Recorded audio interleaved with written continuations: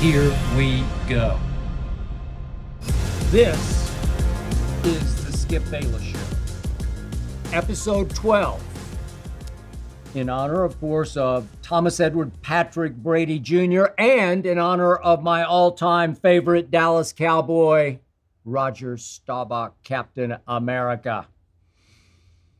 This is the undisputed.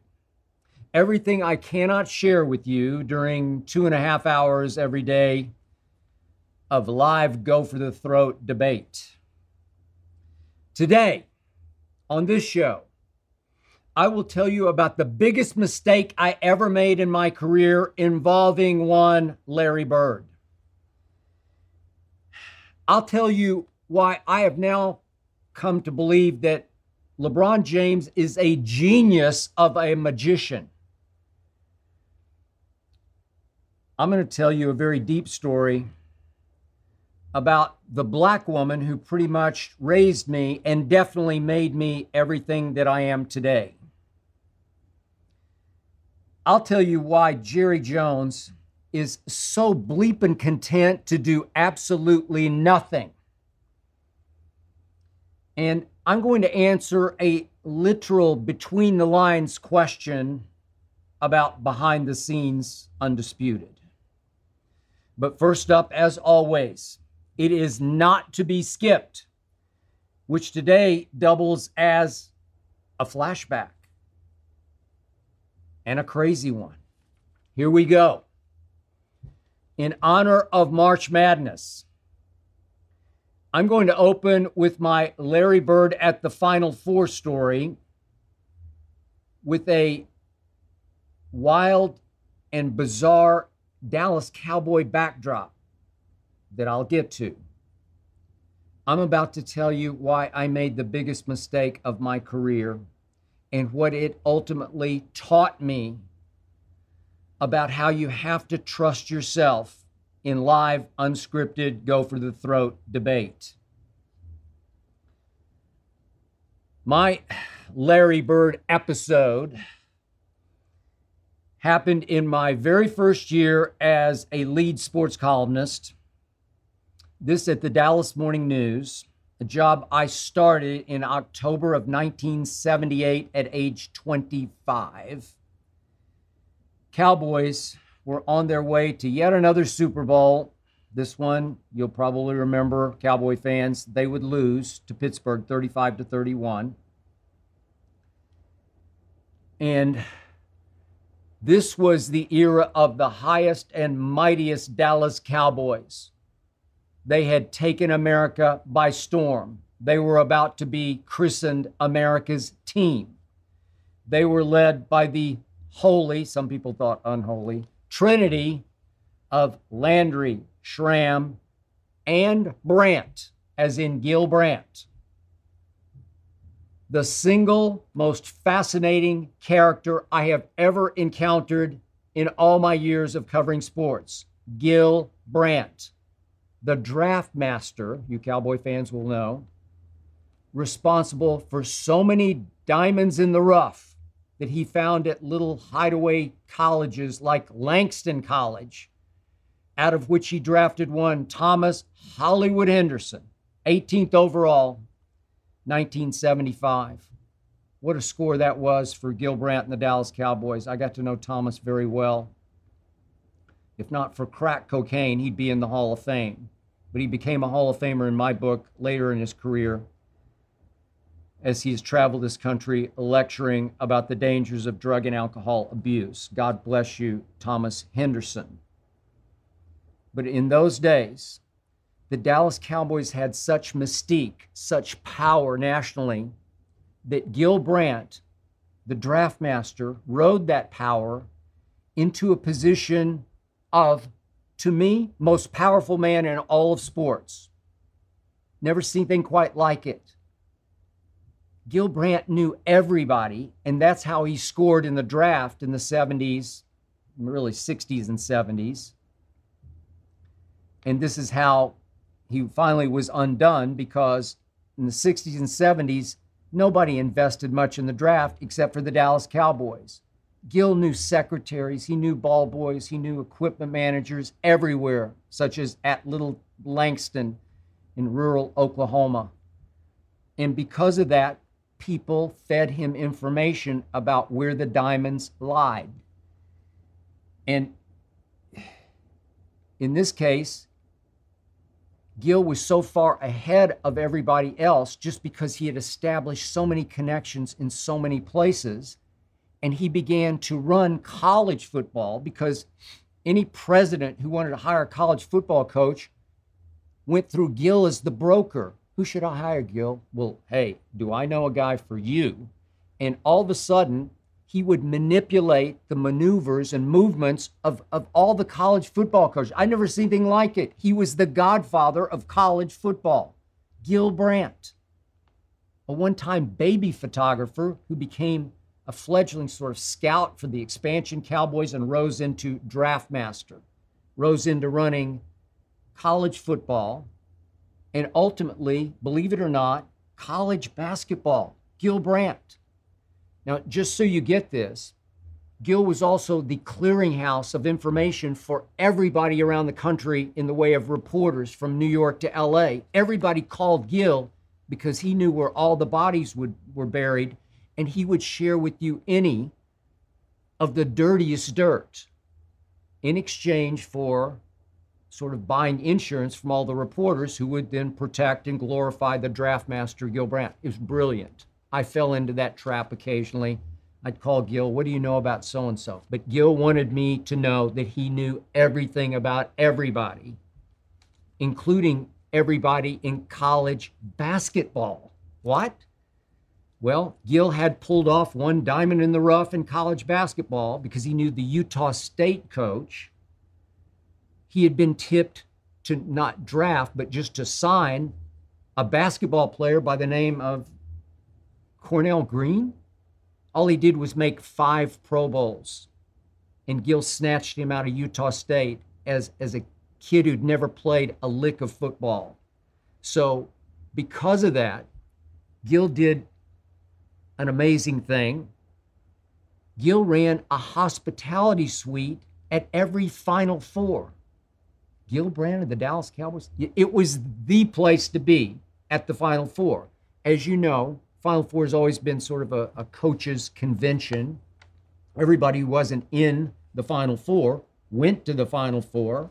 In those days, from Bobby Knight to Dean Smith. And trust me, they all hung out at Gil Brandt's hospitality suite in the headquarters hotel. Never seen anything quite like it. And as I went to cover my first ever Final Four,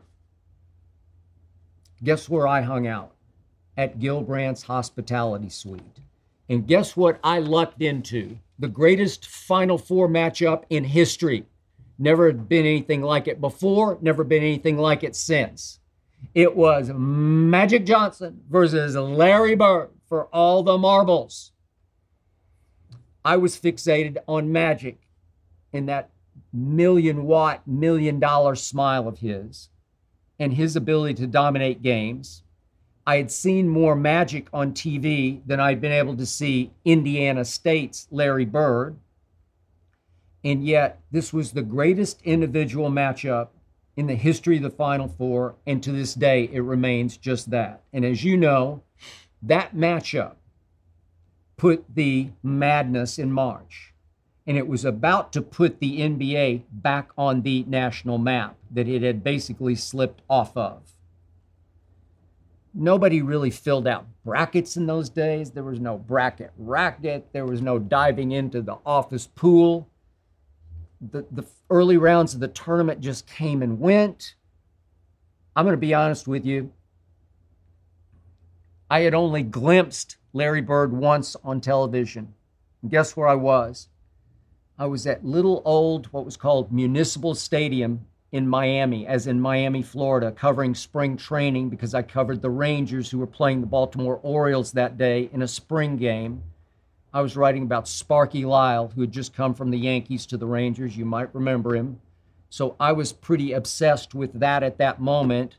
And yet I looked up at the press box TV as I'm writing my column, and I saw that wait a second. Indiana State's got Arkansas on the ropes? Well, Arkansas had the player other than Magic in college basketball. And if you've been watching Winning Time on HBO, you remember the first episode. You remember Sidney Moncrief. You remember that Jerry West, the great Jerry West, I am his biggest fan, made one mistake in his life. He wanted Sidney Moncrief. He wanted him #1 overall over Magic Johnson. And to the credit of Dr. Jerry Buss, played by John C. Reilly, Dr. Buss said, no, I need the star. I need to put this team back on the map with that smile and that game and that spectacular charisma that only a kid named Magic could bring to Los Angeles, California. And obviously, Dr. Buss was very right.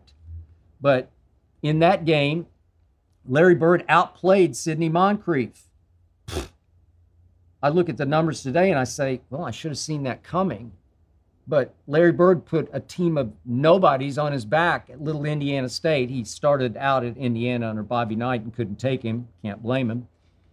And Larry Bird beat Sidney Moncrief and Eddie Sutton's Razorbacks in the regional final.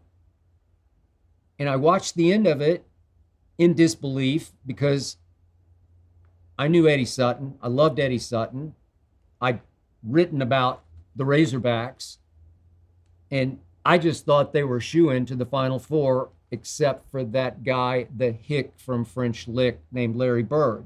Yet all I read after the game is that an Indiana State fan had run onto the floor. It was in Cincinnati where the game was played, in jubilation, and Larry Bird decked the kid, an Indiana State fan, a Sycamore fan. And Larry Bird just flat out decked him because he got a little too close running up on Larry Bird. Dropped him, shot to the jaw. What would the internet do with that today? Would Larry Bird be canceled by now? I don't know. But it was a story, and it came and it pretty much went as Larry Bird traveled on to the Final Four. So what happened that Saturday at the Final Four? Well, Magic played first against Little Penn.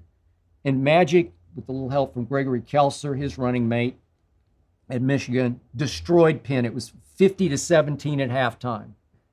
I'm mesmerized, man. I am taken by the magic of Magic. He went 29, 10, and 10 in that game, a triple-double. The final score is 101-67. I said, I'm writing that for tomorrow. Of course, it would help if you know newspaper deadlines. You got to write the first game if you can get away with it so that you don't have to wait for the second game to conclude and be up against your deadline. So it gave me a little more time to write about Magic. And I will be the first to admit I barely watched the Larry Bird game against DePaul. Larry Bird went 35, 16, and 9 in that game, made 16 of 19 shots. 16 of 19? I barely watched. And a freshman for DePaul named Mark Aguirre, whom I got to know very well in Dallas, did have the last shot in that game. Little long, bounced high off the rim. Larry Bird wound up with the rebound and the victory, barely. That would have been a game winner.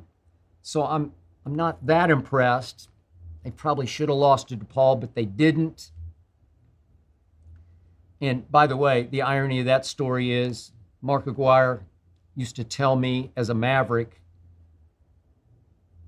you can't believe what Larry Bird does to me. He just terrorizes me. He trash talks me like nobody's ever trash talked me. He leans over into my ear and whispers stuff I can't even repeat to you. And he backs it up. I'm going to do this to you. And he does it. This is Mark Aguirre, who's an all-star. He was heart and soul of those Dallas Mavericks that got all the way to Game 7 against Magic at the Fabulous Forum.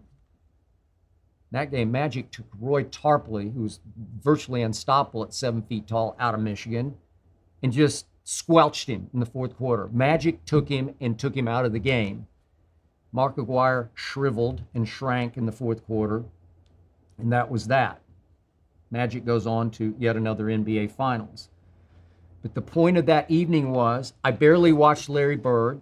And of course, I adjourned to Gil's hospitality suite after I finished writing over in the team headquarters hotel. This is in Salt Lake City, by the way. Love Salt Lake. Beautiful town, my first time there at that point in 79. And I'm hanging and I'm hanging and I'm talking to coaches and I'm doing this and I'm seeing that and I'm enjoying the hors d'oeuvres. Later in the evening, Gil Brandt pulls me aside and he says, listen, I got something for you. I've been talking to these coaches all day long, all the biggest coaches in college basketball. And they all tell me that Larry Bird will not be a star in the NBA because he is, and this was the quote, he's too slow-footed, said Gil Brandt to me. Too slow-footed, okay? And he said, a few of the coaches believe he won't even make it in the NBA because he's too, quote-unquote, slow-footed. Okay, well, again, I barely watch the guy. I'm all Magic all the time. And I said, okay. And I go back to my room and I think about it. I sleep on it and I get up Sunday. I've got to write for Monday's paper. Finals, obviously, Monday evening. And I wrote it. And I said, you know, I couched it as many coaches here believe that Larry Bird will not make it in the NBA, or at least won't be a star in the NBA because he's too, and I used the quote, slow-footed. I trusted Gil Brandt. He wasn't going to lie to me. He wasn't going to exaggerate. I believe that those coaches told him just that. Now, is that a product in part of what I might call reverse racism of the day? Sort of anti-white bias, because by 1980, nobody thought that any white kid was going to become an NBA superstar. Well, you know and I know, one did. And we've never seen anything like that one since in the way of white superstar. But I wrote it, stuck by it, felt pretty good about it on Monday night when, predictably, Magic and Gregory Kelser had their way with Larry and the Sycamores. It really wasn't close. Magic was the star of the night and the star of the draft. And back I went to Dallas, Texas, as a young gun columnist on the rise. And I had already scheduled a speaking appearance because I was trying to make my way in Dallas at a local high school. It's called Richardson Berkner High School. And I show up. This was on Saturday evening. It was sort of a banquet that I was going to speak at the end of. And the organizer says to me, you better be ready because they are riled up at you over your Larry Bird column. They are? Really? Okay. I'll be ready. So I spoke for a while in the Cowboys, spoke for a while in the Dallas Morning News, what we planned to do. And then I opened it up for questions, and I got hit right between the eyes by an angry mob. They barraged me with questions. How dare you? How could you? And it became very clear to me that Larry Bird did indeed represent to these folks the great white hope. Not white hype, white hope. Those folks believed in Larry Bird, and they believed he was going to be not just a star, but a big star in the National Basketball Association. And were they ever right? I eventually learned that you have to see for yourself in my position. You have to trust your own instincts. You have to learn in my job that coaches constantly get fired because a lot of them don't know as much as I know, and that's the God's truth. That's the one thing I can tell you that I will take to my grave. A lot of them don't know more than I know. In the end, you have to be the judge. You have to listen to the little voice in your head. You have to watch. You have to eye test. And you have to believe in you. Now, I never, ever listen to anybody else when it comes to can he play or not play. And I will, just quick aside, I made one other mistake in my career, maybe not quite as big as Larry Bird, but this happened before that. What was it, 98 draft, Peyton Manning versus Ryan Leaf. And I fell right back into the trap because I was very close to Paul Hackett, then the head coach at USC, and several on his staff, very close to them. They filled my ears all year about Ryan Leaf in the Pac, whatever it was at that point. Was it 10 or 12? I don't know. It started out Pac 8, 10, and 12, whatever it was at that point, that conference. He dominated it that year at Washington State. All I heard was he's a linebacker playing quarterback. He's a gunslinger. We couldn't stop him. I remember he went to USC and just threw a party on the Trojans. And I bought it. I'd watched Peyton, I don't know, 3 or 4 times. I know he lost 4 straight times to Florida. Those are the games I watched. And then I would watch him every year against my Vanderbilt Commodores. I went to Vanderbilt, and the last game, senior year, was at Knoxville, and Peyton really struggled in the game. Final score was 17-10, Tennessee. It's arch rivalry. I think he threw for 140-odd yards. Tough game. Looked like he could get really happy-footed. It was almost like cartoonish feet. And obviously, I went with Ryan Leaf in that draft, and I was dead wrong because I didn't know that Ryan Leaf could not handle the media even in San Diego. That was too big for Ryan Leaf, who went to school in Pullman, Washington. I've gotten to know Ryan since. He just wasn't psychologically, emotionally ready, but I do believe in his talent, but obviously I can't argue it against Peyton's talent. So I was wrong again, but not nearly as wrong as Bird. And in this case, trust yourself, trust your instincts. And so I can give you a litany, but I've often been right on quarterbacks trusting myself. And even up against my partner, Shannon Sharp, I still believe in Baker Mayfield. He loves Sam Darnold. I said Baker's better than Sam, and I believe I've been proven right at least about that much. He loved Carson Wentz. I never did, and I believe I've been proven right about that. He loved Tua at Alabama. I did not. I said he's just too small. He doesn't have near enough arm. And he's just too fragile. And I think I've been proven right about that, although Tua is on the hottest seat in the NFL because he just got the weapon, Tyreek, to go with quite a weapon, obviously, in Jalen Waddle. He's got the fastest duo in probably the history of professional football. So we'll see if he can rise and shine and be lifted by those two.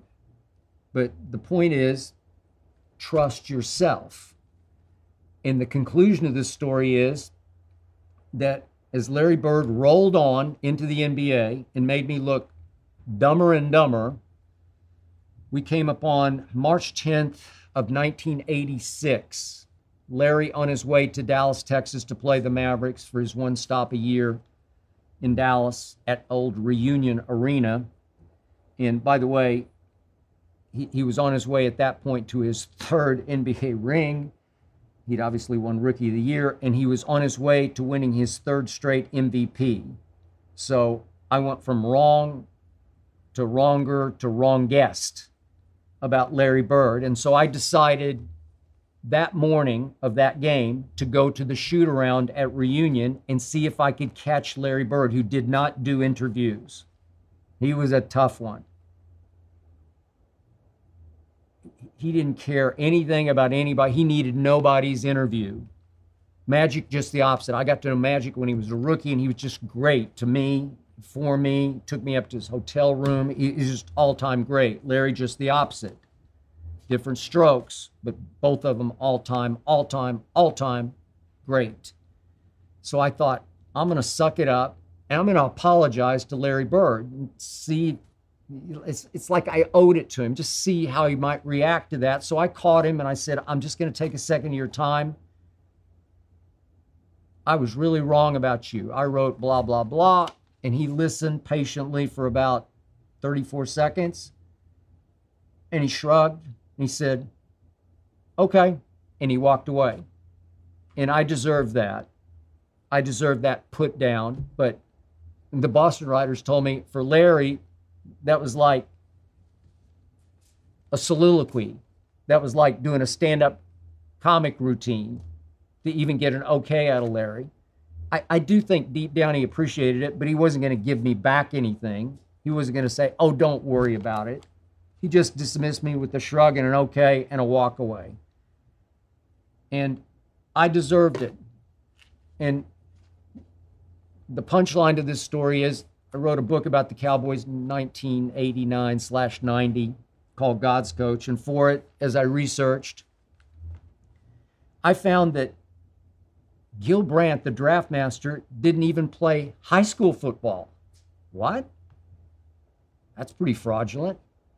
And over time, I realized that all those diamonds in the rough that Gil found for Tom Landry helped make him. And then as Gil reached and reached and reached through the 80s, as people caught up to him, because they actually spent money on doing draft legwork, Gil got exposed.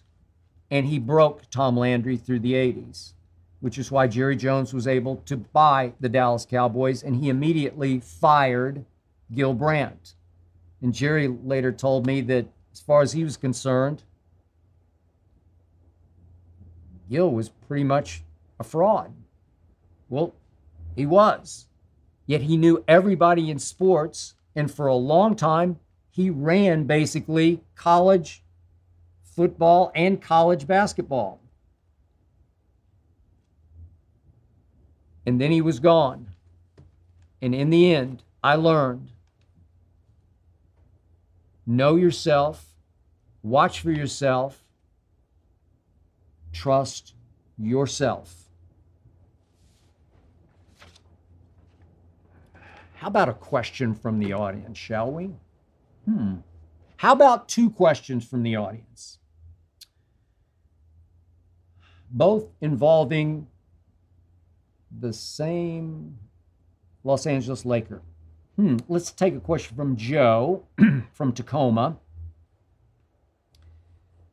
Is LeBron in danger of being ranked lower than number 9 on your all-time list after this season? Which leads to question number 2. This is Eli from Livingston, New Jersey. I wonder if it's that Eli. He lives in New Jersey. I don't know. Could be. Question. LeBron is 37. Aaron Rodgers is 38. Would you rather start an NBA team, as in right now, with the King, or an NFL team, as in right now, with the Packers quarterback? Very clever question. First, I'll answer the second question. I do not care for Aaron Rodgers, as I've made it very clear on Undisputed. LeBron is a much nicer and better guy. In fact, he's nice to a fault, I always say. Not enough killer instinct in him. No Jordan. And I would much rather spend time with and around LeBron. But if I'm starting a team right here, right now, give me Aaron bleeping Rodgers. All I know is he's going to at least get me to the playoffs as opposed to LeBron, because all Aaron's done is win back-to-back MVPs.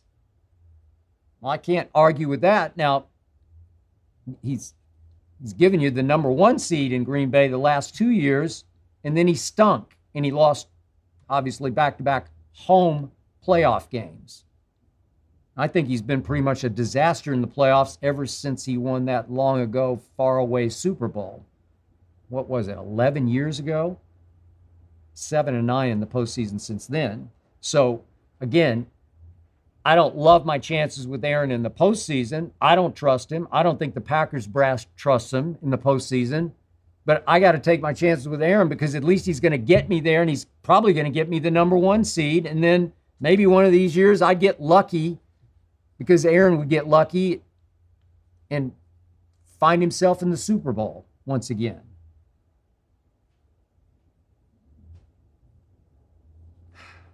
Now back to LeBron. And the first question. No, Joe, I'm not going to demote LeBron on my list. He still ranks 9th. But I will say this. what has happened to his Los Angeles Lakers this season has indelibly stained LeBron's legacy. I remind you, these Lakers were favored to win it all. And I remind you, they're not even going to make the play-in tournament. They're going to finish, I'm just going to guesstimate here, 18 games under 500. That's impossibly awful for the King. 18 games under 500? And to me, I can count, and we don't have time to go back through them one by one, but I'll give you a dozen games this year that the King should have closed and failed to close because we know he doesn't have the clutch gene nor the closer gene. Even the other night in New Orleans, they have a 23-point lead. They're up 20 at halftime. If you're the King, if you're that dude, if you're the GOAT, as Shannon always says, as opposed to the phony GOAT, as I say, you close that one in your sleep. And down the stretch, after LeBron had the hottest three-point shooting hand in the second quarter, LeBron missed 3 threes down the stretch. Missed them pretty badly.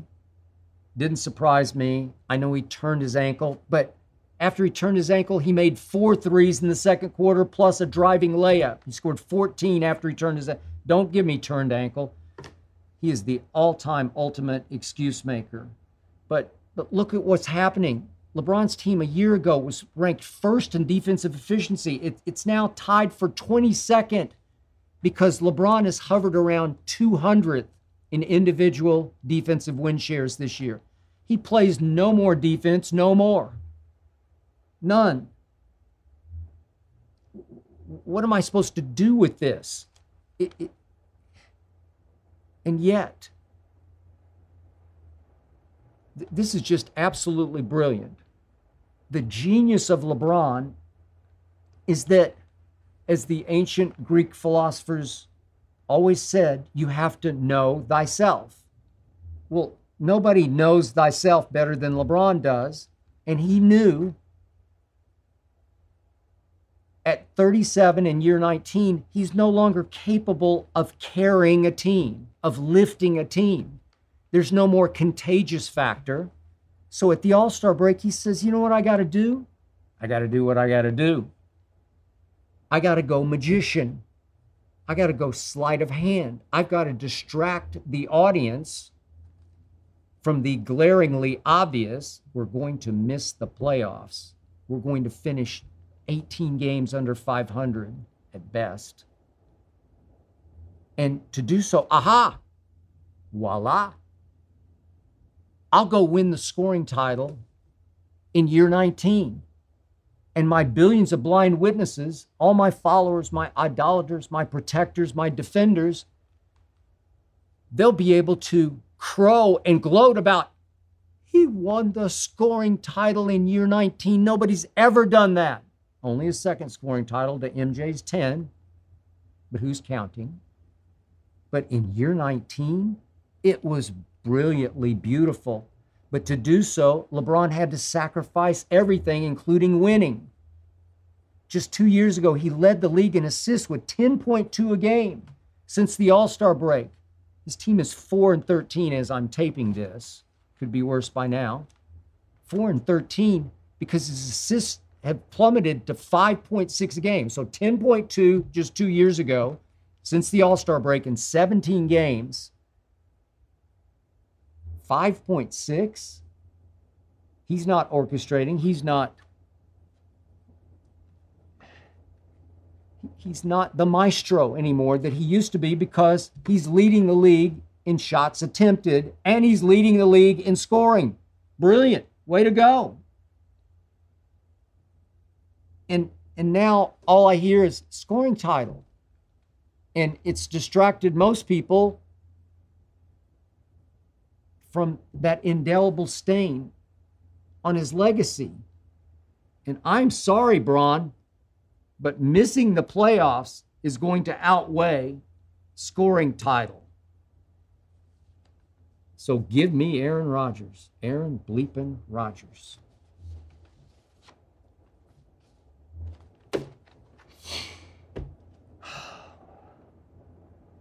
This is a tough one for me, but I'm going to plunge.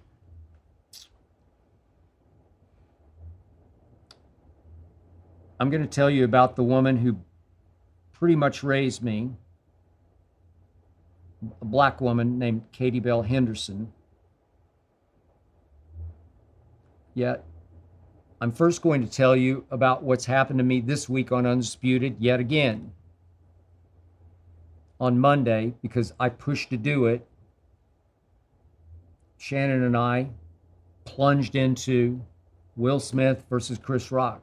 It's been the story in the country and loosely tied to sports because obviously Will Smith won the Academy Award for playing Richard Williams, obviously the father of Venus and Serena.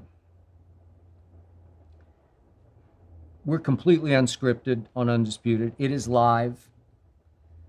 Shannon can be unpredictable. I never quite know where he's going to go, and I love that about him. And on Monday's show, he surprised me. He plunged straight into a race-based point of view on Will versus Chris. I'm great with that.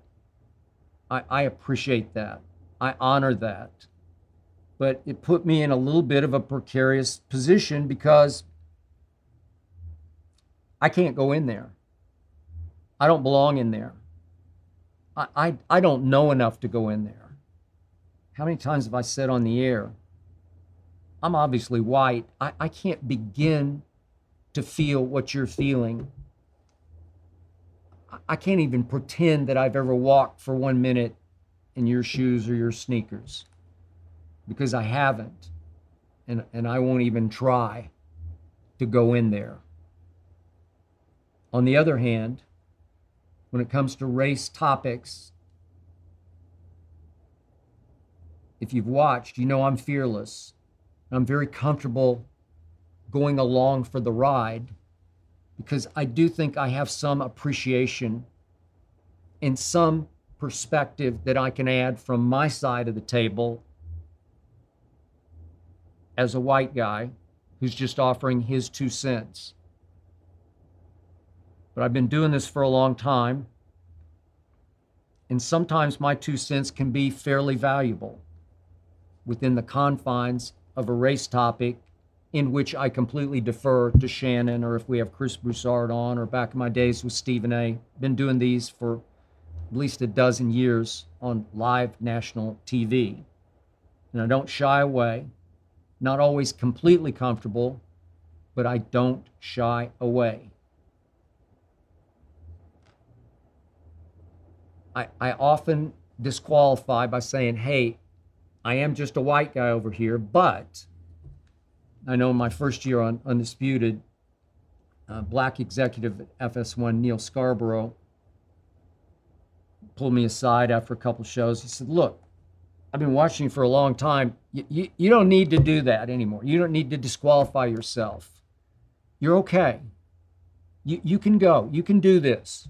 Just go in there. We can see you're white. You don't have to say. And I said, Neil, there are times when I'm tiptoeing on such thin ice that I need to remind everybody, I know my place here, but I'm going to try. And maybe I can help bring a little different perspective and help maybe 1 or 2 viewers better understand the racial predicament we all find ourselves in. And that brings me to the single greatest thing anybody ever said about me, ever in my career, better than any award I've ever won. It came in my days on First Take. We had the Hall of Famer Isaiah Thomas on, the great Detroit Piston. He volunteered on live TV to me. He said, you'd be welcome in any barbershop, in any neighborhood in this country.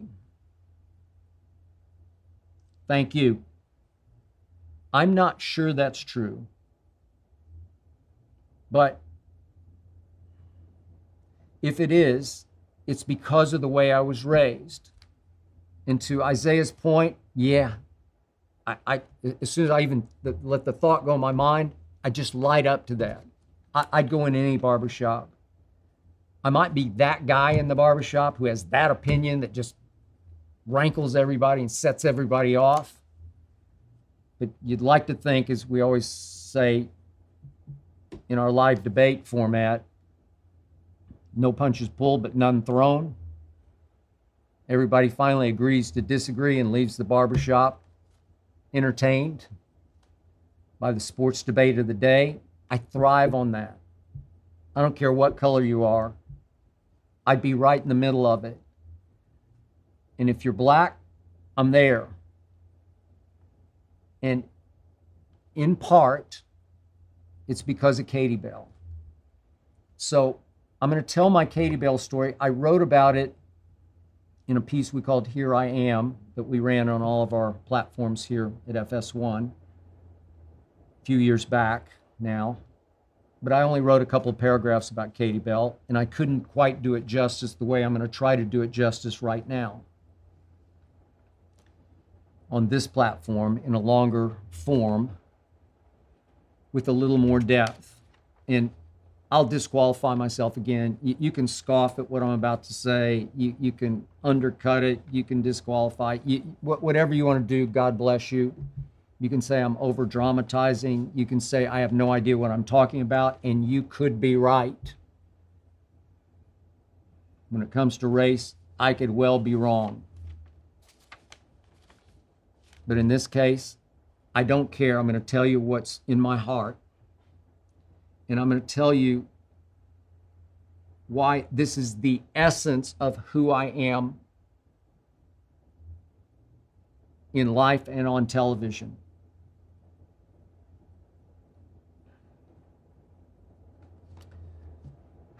Now for the tricky part. Katie Bell Henderson worked for my grandmother in Oklahoma City, Oklahoma. But my grandmother was not rich. Katie Bell was not a servant. She wasn't the help. This was not plantation mentality. You're just going to have to trust me on this. My grandmother traveled in her work, and she needed somebody to run the household. And Katie Bell had been with her for a long time, and Katie Bell took over the household. My immediate family, my extended family, I never got any racist vibes from anybody. Everybody loved Katie Bell, but they treated her like an equal. They treated her like one of the family. You're just going to have to trust me on this. She was an authority figure. Nobody in my family, my cousins, nobody, except for one quick story I'll tell in a second. I didn't hear the N-word. I heard it at school occasionally on the playground when I was a little kid, but not from my parents or my grandparents. I just didn't hear it. Katie Bell was just Katie Bell to me. So I never was taught to look down on her. I only looked up. Her parents came from Birmingham, Alabama. But Katie Bell was born and raised on the south side of Chicago. And trust me, she was as tough as she was sweet. She had the biggest, quickest smile I've ever seen. And she had the biggest, quickest laugh I've ever heard. But when it came to discipline, Katie Bell would put her hands on me.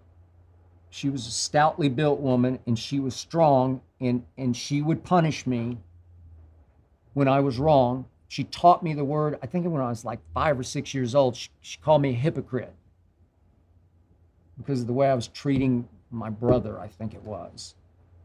But the point was, my household was a wreck because my father and my mother were alcoholic wrecks. My mother admitted to me later in life, she just didn't want kids, and she had 3. And we got put with different relatives at different times, but I always wound up, sometimes often alone, at my grandmother's with Katie Bell because I loved Katie Bell, and I think she loved me more than any of the grandchildren. I just got that sense from her. Could be wrong. But I spent an inordinate amount of time with Katie Bell. Everything I learned about right and wrong came from Katie Bell. Katie Bell was far more of a mother to me than my mother was, far more. I trusted her, I believed in her, and she treated me like her son. I watched TV endlessly with her, her favorite soap opera, Edge of Night, her favorite sort of cowboy soap opera at night was called Gunsmoke. Google it, check it out. But it was Dodge City. It was actually a soap opera in the Old West. And she loved those shows. And I loved watching her love those shows. And in the summers, she would have her granddaughter down to stay with her from Chicago named Audrey. And I can't tell you how many hours I spent with Audrey. She was exactly my age, at ages 6, 7, 8, in my grandmother's backyard, just making up stupid games just to pass the time. And I learned a lot about Chicago. And obviously, I learned a little about black people. Never really thought about it. It wasn't like a conscious effort, but just by association. You want to talk about a blessing for me? You want to talk about thank you, God?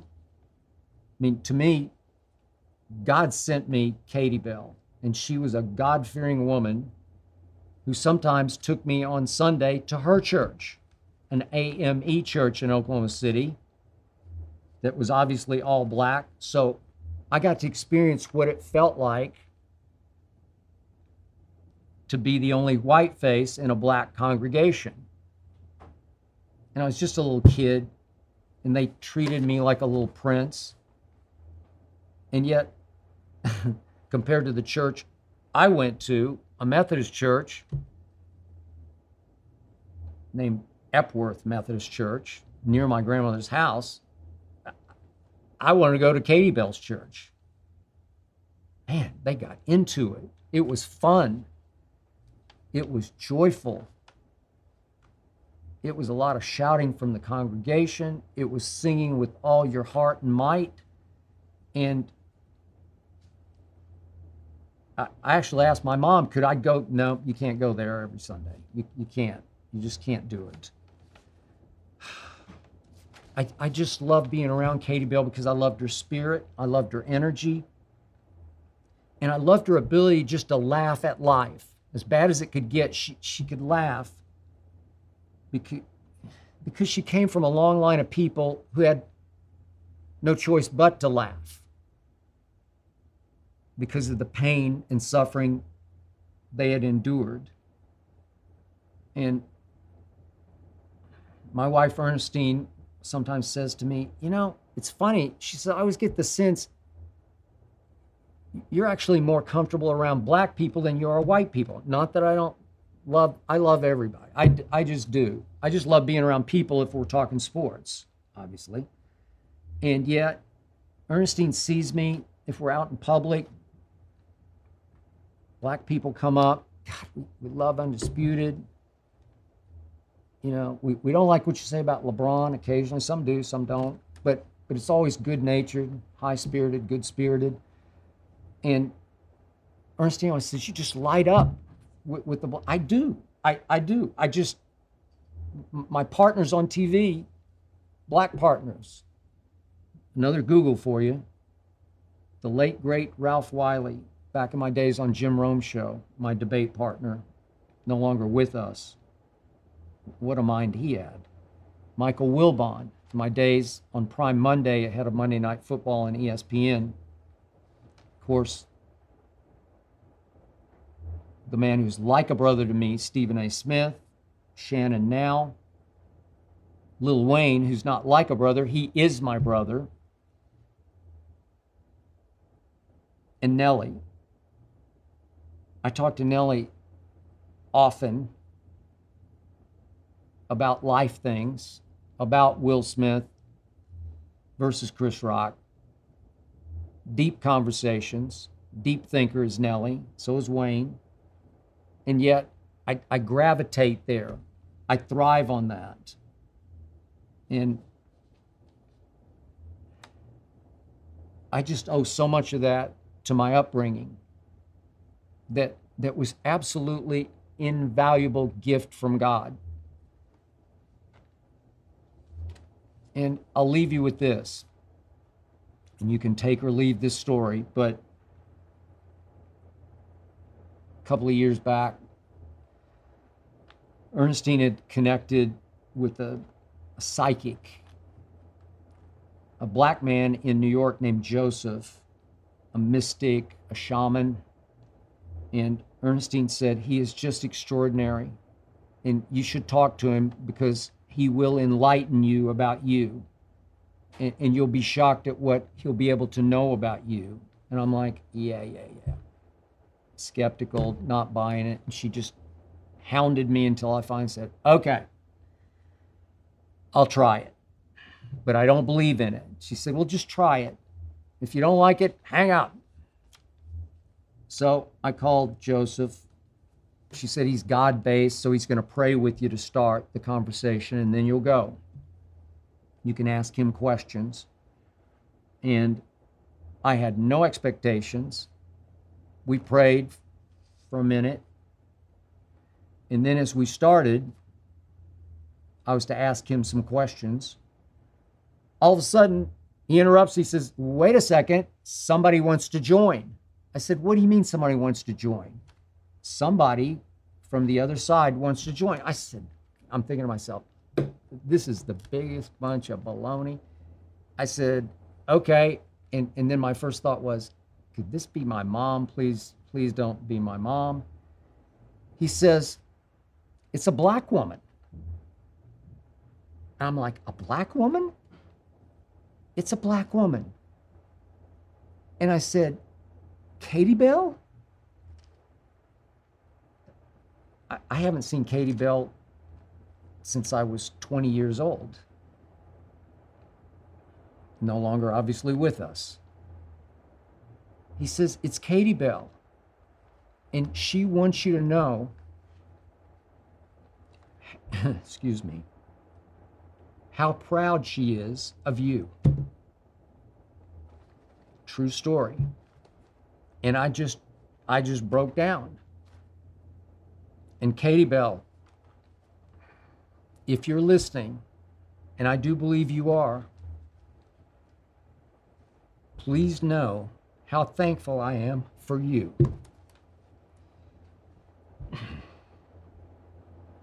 And how much I love you. And thank you for allowing me to tell you my Katie Bell story.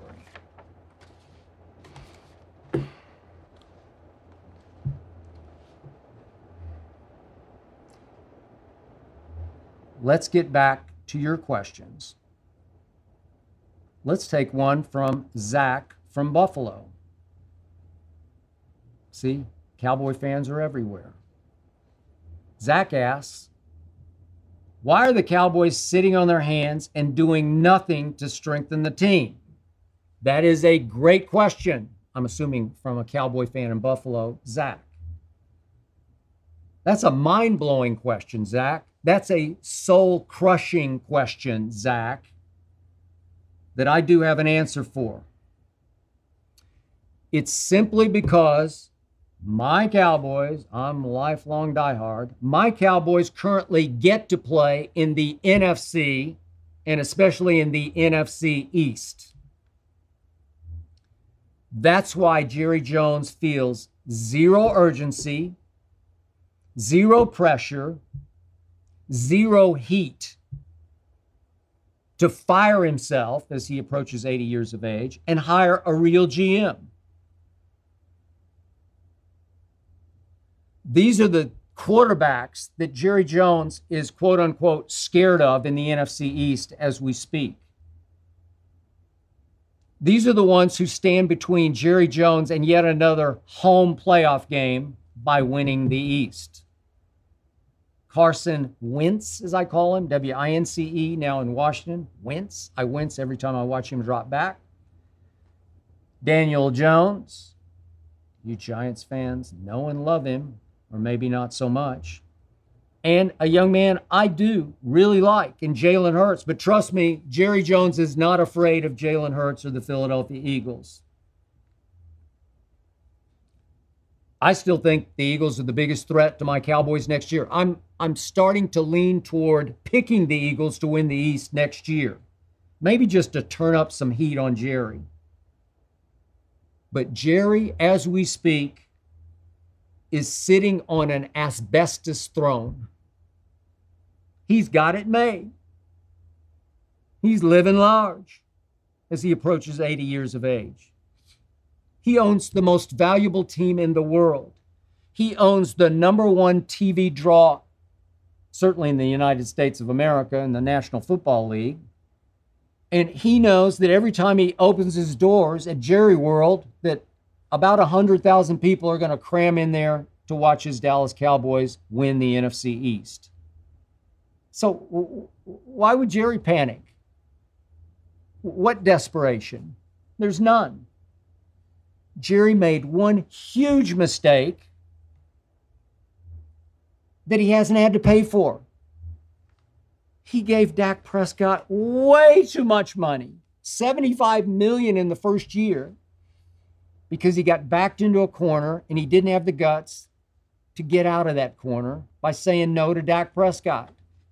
I kept saying, well, just sign Brady. Brady's out there. Maybe Brady would have laughed at Jerry Jones. But I'll take Brady over Dak for 2 years. If you got to let Dak go draft a quarterback. Or you can't dramatically overpay a 4th-round pick and hoping to play like the 4th overall pick. He's just not. He's pretty good.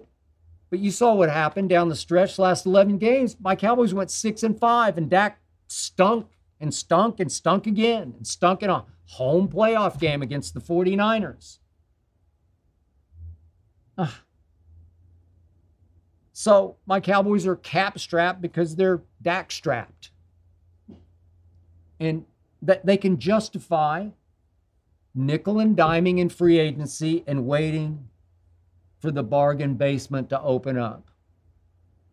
Jerry can justify going El Paso, as he said the other day, on Randy Gregory, as in, I pass. As in, he says he told Randy and his agent, you won't include that clause? It's a clause that protects guaranteed money. It's a clause Jerry has never enforced one time in every other Dallas contract that's had it in, and all of them do except for Dak's. Never enforced it one time, but he insisted on having it in Randy Gregory's contract. And that was the reason, the money was equal, that Randy Gregory, difference maker, went to Denver. He's a Denver Bronco because Jerry said, no, I'm going to stand by what I believe. I believe in this clause in this baloney you do. You just don't have any pressure. There's no desperation. There's no need to compete. What if, Jerry, what if you competed in the AFC West, where Randy Gregory is now a Bronco? What if you had to compete against Mahomes, Russell Wilson, Justin Herbert, Derek Carr? What if? Would that relight your fire? You better believe it would. Jerry, what are you doing? Difference makers. Jerry, how did you win your Super Bowls? You plunged. You went out and got Charles Haley, difference maker. 1992, I was there. Jerry, you won your 3rd Super Bowl because you plunged and you quote unquote overpaid for a difference maker. Neon Deion Sanders. I was there. And you won it all in 1995, sort of in spite of yourselves, because you just had way more talent than anybody else did. Certainly the Steelers, who opposed you in the Super Bowl. You got to plunge, Jerry. So I sit on Undisputed every day. I beat the table. Jerry, wake up. You got to do something. You know what Jerry's answer is? I don't need to do anything. I'm going to have a home playoff game next year. And he probably will. And they'll certainly lose it.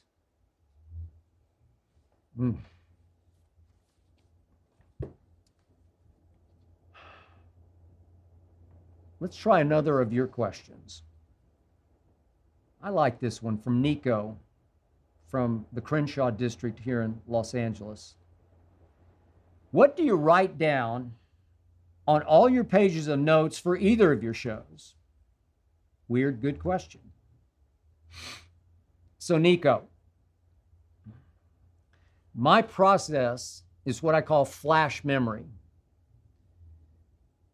I need to write down all my thoughts on a topic, and then I need to write down all the ammo I'm going to need to win that debate. This is on Undisputed, obviously. And I memorize it by writing it in case I need it. So hopefully I've written down every conceivable move I'm going to have to make against Shannon in a debate. I've scripted it out so that it'll be emblazoned in my flash memory if I need to reach for it. I'll glance down occasionally at my notes, but mostly it's just bam, bam, bam, bam, bam. If he goes here, I'm going to go there, touche. But if he goes there, checkmate, I got him with that because I'm going to go there.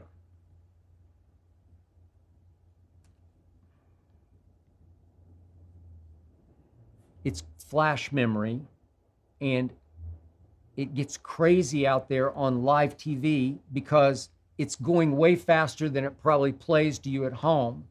But because I've written it, I can reach for it and get it without having to find it in my notes. Because I wrote down the figures. LeBron is averaging 5.6 assists as the team has gone 4-13 since the All-Star break. That just came out of my head because I just wrote it down before we did this. And I'll remember maybe half of it by tomorrow, and in 48 to 72 hours, I'll remember maybe a fourth of it, and by next week, I won't remember much of it at all. It's called flash memory. Now, for this podcast, it's a little different because I don't use a teleprompter, and for storytelling and soliloquizing, I need to follow the thread a little better so I stay on track. So I'm going to have to glance down a little bit more because I don't love teleprompters and it makes me read. You rely too much. But mostly here, I've written it all down and it's mostly in my memory. And again, some of it will fade from memory. And once we've recorded, by tomorrow, all this will, like my Cowboys, go right in the trash. And I'll forget about it. So just for posterity's sake, I'll show you. I'll just hold up some. Let's do, how about some Katie Bell here? Here's a Katie Bell. I'll give you this. This is the third page of Katie Bell, if you can see that. And here's the point. I never worry about Shannon on Undisputed cheating off me because nobody can read this except me. These are my hieroglyphics that have evolved over taking millions of notes over thousands of days as a columnist slash reporter, writing for newspapers and magazines. And let's try another one. Let's try, oh, here's the third page of Larry Bird. I don't know. I probably can't even read it right now, but it helped me to scribble it because my hieroglyphics were emblazoned in my brain. And this all is about to go right in the trash because it helped me get through episode 12 of the Skip Bayless Show, which is now concluded. I want to thank you for listening and or watching. Big thanks to Jonathan Berger and his all-pro staff for making this show go.